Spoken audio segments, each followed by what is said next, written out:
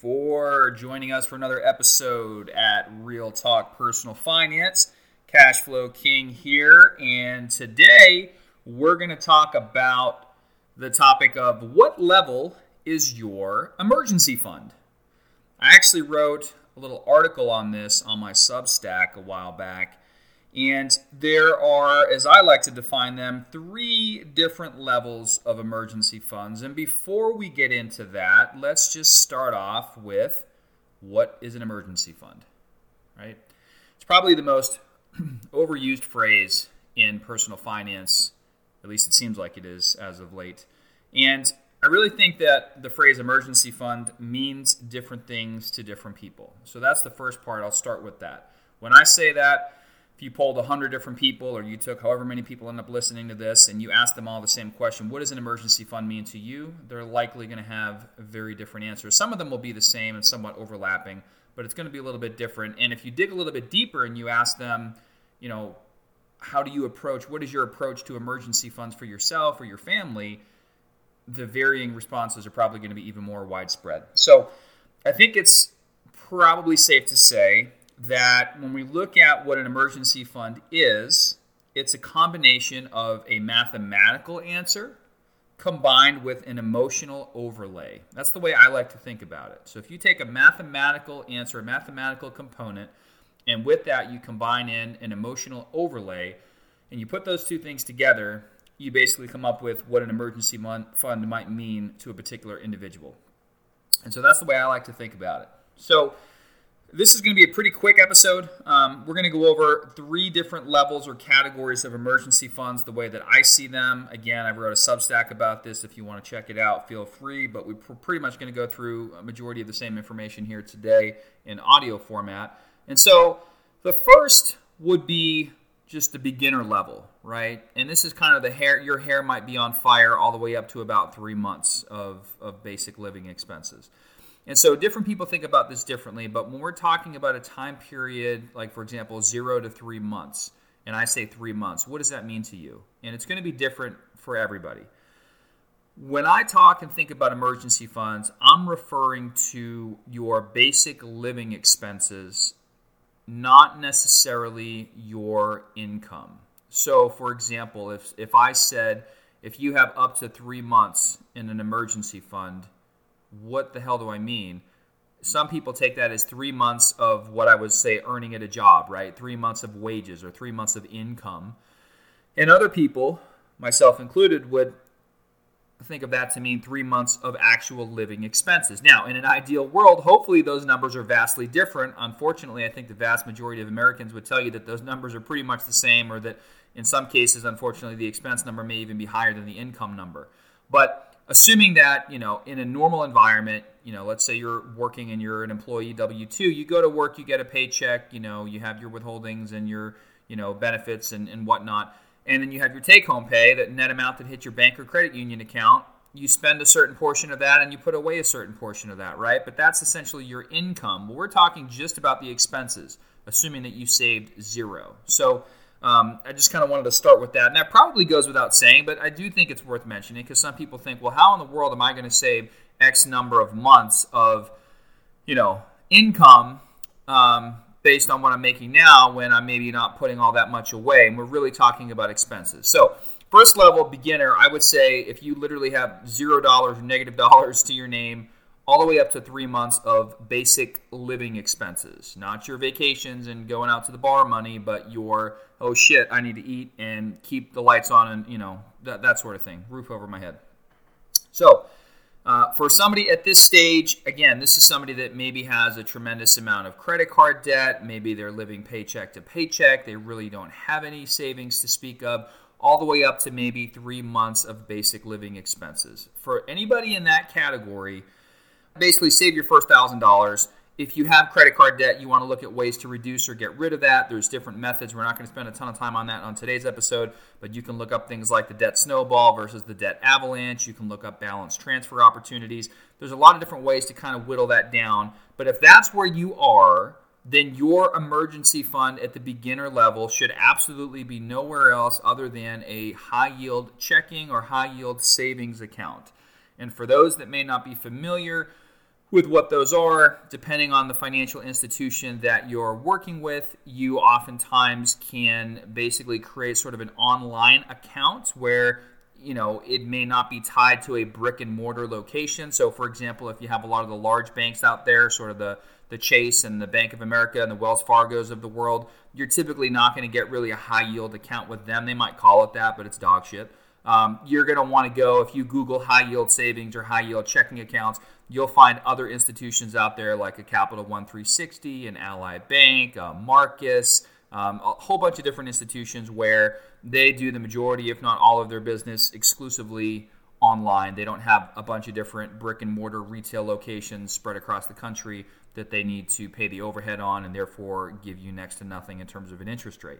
So in today's very, very low interest rate environment, are you going to get rich from having a high yield account? Absolutely not. But it's always nice to keep your money working for you to the extent that you can. And most of those are free with very low, even in some cases, even no minimums to get those accounts started. So if you're at that first beginner level, that's where you're going to want to keep the funds as you build things up to about 3 months of basic living expenses. So that's kind of the first category, the first level being beginner.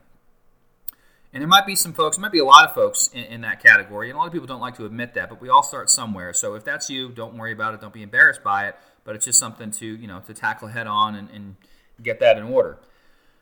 Once you've sort of surpassed that level, the next level of the three would be intermediate. And I would consider anybody that has, say, 3 to 6 months of basic living expenses to be in the intermediate camp. So if you're risk averse, then you, just like in the first category, may want to simply keep these funds in a high yield account, essentially in cash. And there's nothing wrong with that. For those that say, I'm at this intermediate level, I have a little bit of cash saved, it's going to take forever to continue to save cash, I kind of want to do something with some of this money. Yes, I understand I need to have some of it liquid and available, but is it okay if I start investing a portion of it? And it really depends. One thing that I talk about sometimes, sort of a dual purpose type of account, is an account that is available to most but not available to everybody, or at least the way it gets a little complicated. But let's just say, depending on whether you're single or married, if you make a fairly modest income, then what I'm about to talk about, you can likely do, without jumping through any hoops. If your income is significantly higher, so if you're well into the 6-figure range, then you may have to do sort of a backdoor method. At least currently that's still allowed. There is talk about that going away.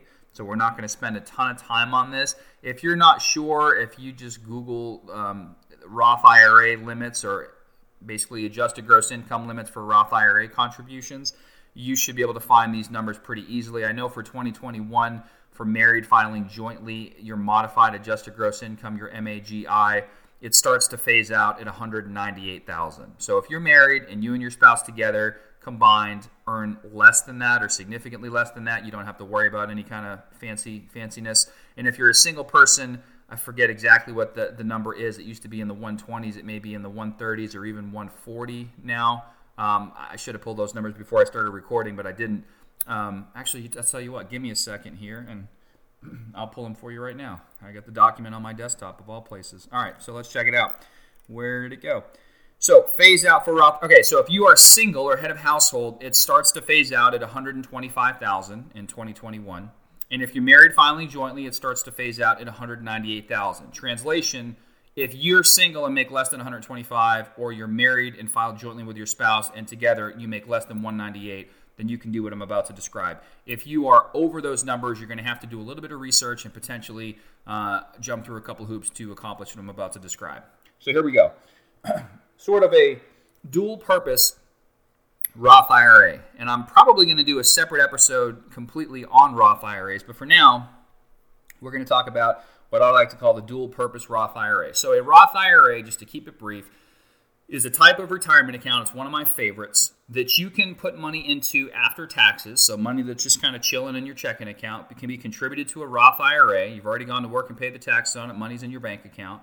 Okay. Ideally, that money is going to be for you for retirement. If you play by a couple of rules, then when you take the money out in retirement, presumably you'll be able to take out everything whenever you need to, completely tax-free. And those two rules, there's a couple of exceptions. Again, we'll save all the exception stuff for the episode, but in general, you have to be at least age 59 and a half at the time you take the money out, and you have to have had the account open for at least 5 tax years. And if both of those are true, then you can pull anything and everything that you want out tax-free. You don't have to be 59 and a half to start and put money in. You can be any age, as long as you have or have a spouse that has earned income, which basically means you go to work and get a paycheck, or if you're self-employed, you have wages. So, what am I talking about here? You can, let's say you're in that intermediate phase. Let's say you have 6 months, for example, of cash, right? So you're in the intermediate camp. You've graduated from the beginner level. You could choose, if you're not all that risk averse, to keep a portion of that, let's say half of it in cash. So you got 3 months in cash or in a high yield savings or checking account. And the other 3 months, you could contribute, assuming you meet the income limitations we just talked about, into a Roth IRA, a Roth individual retirement account. And so by doing that, one of the things that very few people realize, unless you're just in this space, but if you ask the average person, they don't realize that you can access your contributions and only your contributions. So no earnings, no growth from the account, just the money you put in, your contributions from a Roth IRA and only a Roth IRA. This does not apply to other retirement plans. This is only for a Roth IRA. Tax and penalty free. At any time, any age, any reason. I'll say that again. If you contribute money to a Roth IRA, you can take your contributions and only your contributions out of that Roth IRA, tax and penalty free, at any time for any reason. That's what makes it so powerful. So if you don't end up needing the funds, you have the benefit of having contributed them into the Roth IRA. But if you do need the funds, you have the ability to pull your contributions back out of that Roth IRA. So you might be thinking, okay, well, what's the downside? Why wouldn't I do that? And there's a couple different approaches that you can go with when it comes to doing this. So one of them is you contribute funds to the Roth IRA as cash, and you leave the money in there temporarily as cash. So obviously it's not going to be growing, but the interesting thing about the Roth IRA is that there's a finite window, and once that time period passes, you can't go back and put money back in for a previous year, okay? And we'll talk about all those deadlines on the Roth IRA episode. I'm going to try to keep it high level here. So if you want to get money into the account during that finite window, you can go ahead and contribute and just keep it as cash. And that way, if shit hits the fan and you need to take money out of the account, because it's in cash and it's not invested, your contributions will be there to be able to be taken out of the account. So that's the least risky way of doing this type of a dual purpose strategy. We don't have a lot of people that do that, but there are some. Another way that you can think about doing it is you do the exact same thing, only when you put the money in, you invest it. And hopefully you never need to touch it. And it's there and compounds for you nicely for decades and decades. And you can enjoy another tax-free income source in retirement if you meet certain rules to be able to take the money out. And everything's fine. But if you need it in the meantime, you just have to sell the investments to raise the cash in order to be able to take your contributions back out. Now, this can work in one of two ways. Number one, let's say you invest the money in the Roth IRA and things go well. Markets go up, your investment value goes up, and then you need the money and you have to sell to raise the cash. No big deal. As long as the earnings, the growth, stays in the account, you can still pull out your contributions tax and penalty free. Totally fine. In that case, there's, you win. However, if you invest the money and the market crashes, and let's say that in this example, $3,000 that you put in drops down to $1,500, and you needed two of that $3,000, guess what? Money's not there. Money is simply not there. So that's the trade-off, is that if markets move against you and you have to sell your investments at a loss to raise the cash, you may not be able to raise all the cash that you put in, right? You buy something that's worth $100 and it drops down in value to $50, and you say, hey, I want my $100 back. I need the money. Well, guess what? Too bad. It's only worth 50. You got to sell it and you're going to get 50, right? So that's the risk. So for anyone that doesn't like that, doesn't like the way that sounds, quite frankly, personally, I don't like that, so I wouldn't do this strategy. But I have had people that have done that and know people that have done that, and it's worked out very well for them. You just have to understand the risks, okay? And if that's not something that sounds appealing to you, then simply go with what I said initially, which is keeping that 3 to 6 months of living expenses in a high yield account, okay? So those are the first two, beginner and intermediate. That leads us to the final one here, which is the advanced category. And everyone will define this differently. I'm going to say 6 to 12 months, really more like 9 to 12 months of living expenses in cash.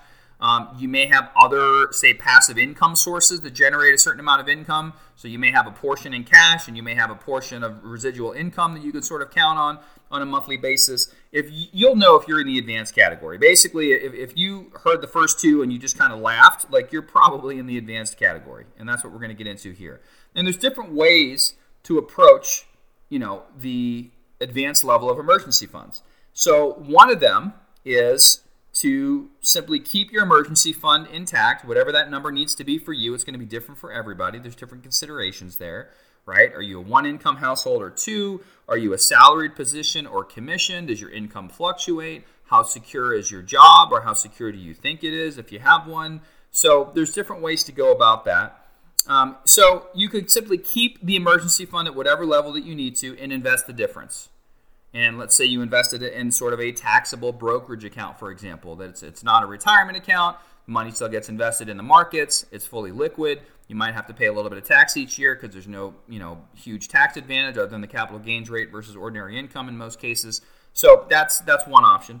The other one is some people will say, my portfolio is my emergency fund. I've heard that a time or two. I got, a friend of mine that's their approach to this.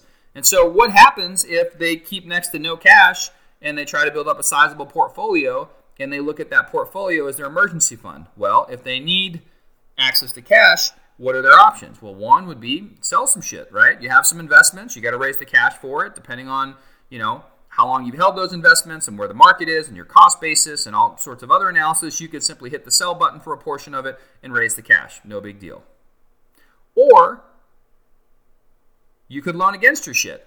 So you could find, for example, a margin loan, if we're talking about a taxable brokerage account, where you're essentially pledging securities as collateral and getting a loan, hopefully at a very low interest rate, to be able to take care of whatever you need to. Let's say you've been investing for some time. Your cost basis, or the money that you put into those investments, is fairly low, and what those investments are worth today because of market growth and appreciation is fairly high, and you don't want to have to sell those investments to pay the taxes and don't want to worry about that, then you could simply consider some sort of a margin loan where you're pledging those securities as collateral. A lot of brokerages will give you a loan, usually at fairly favorable interest rates, on a certain percentage of your portfolio, and you can take that money and do whatever you need to. And there's typically very minimal, if any, paperwork. There's no credit check. You don't have to fill out a big-ass loan application.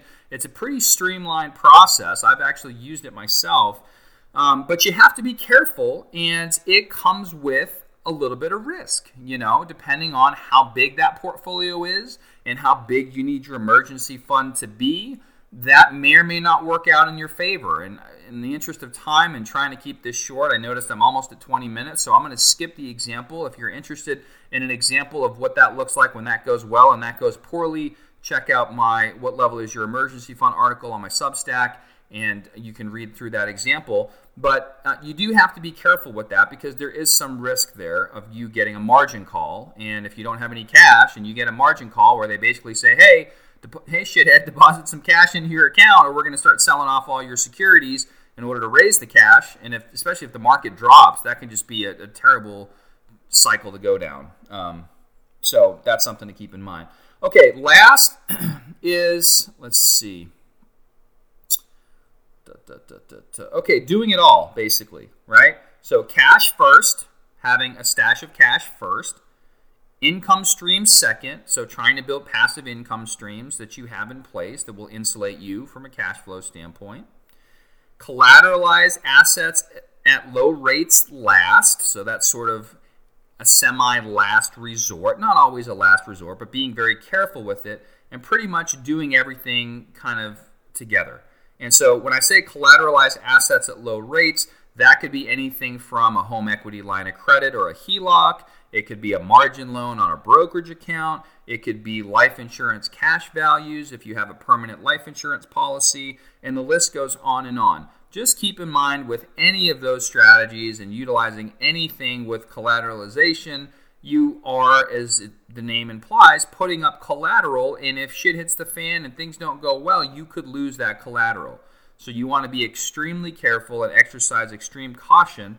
But once your balance sheet grows over time and you are sort of in this more advanced phase of emergency fund thinking, quite frankly, at some point you may say, you know what, I don't even need to think about emergency funds because I have so many income streams and so many assets I can loan against and whatnot. A lot of people don't worry about it, and that's totally fine. But you just want to make sure you're taking everything into consideration. But the larger your balance sheet gets, you can really learn to manage that effectively in order to weather any storm that may come your way. Nobody's bulletproof, but it is possible to adapt how you would approach these things over time. Maybe initially it's all high yield accounts and all cash. Then maybe the Roth hybrid creeps in. Now you got that going. You don't need to use it as a hybrid anymore. Now you're building up taxable accounts. You really don't want to do the margin thing. So now you start building up income streams at the same time. Those income streams are funding your taxable accounts, and just you kind of compound your financial situation so that at any given time you have multiple places that you can go should you need to.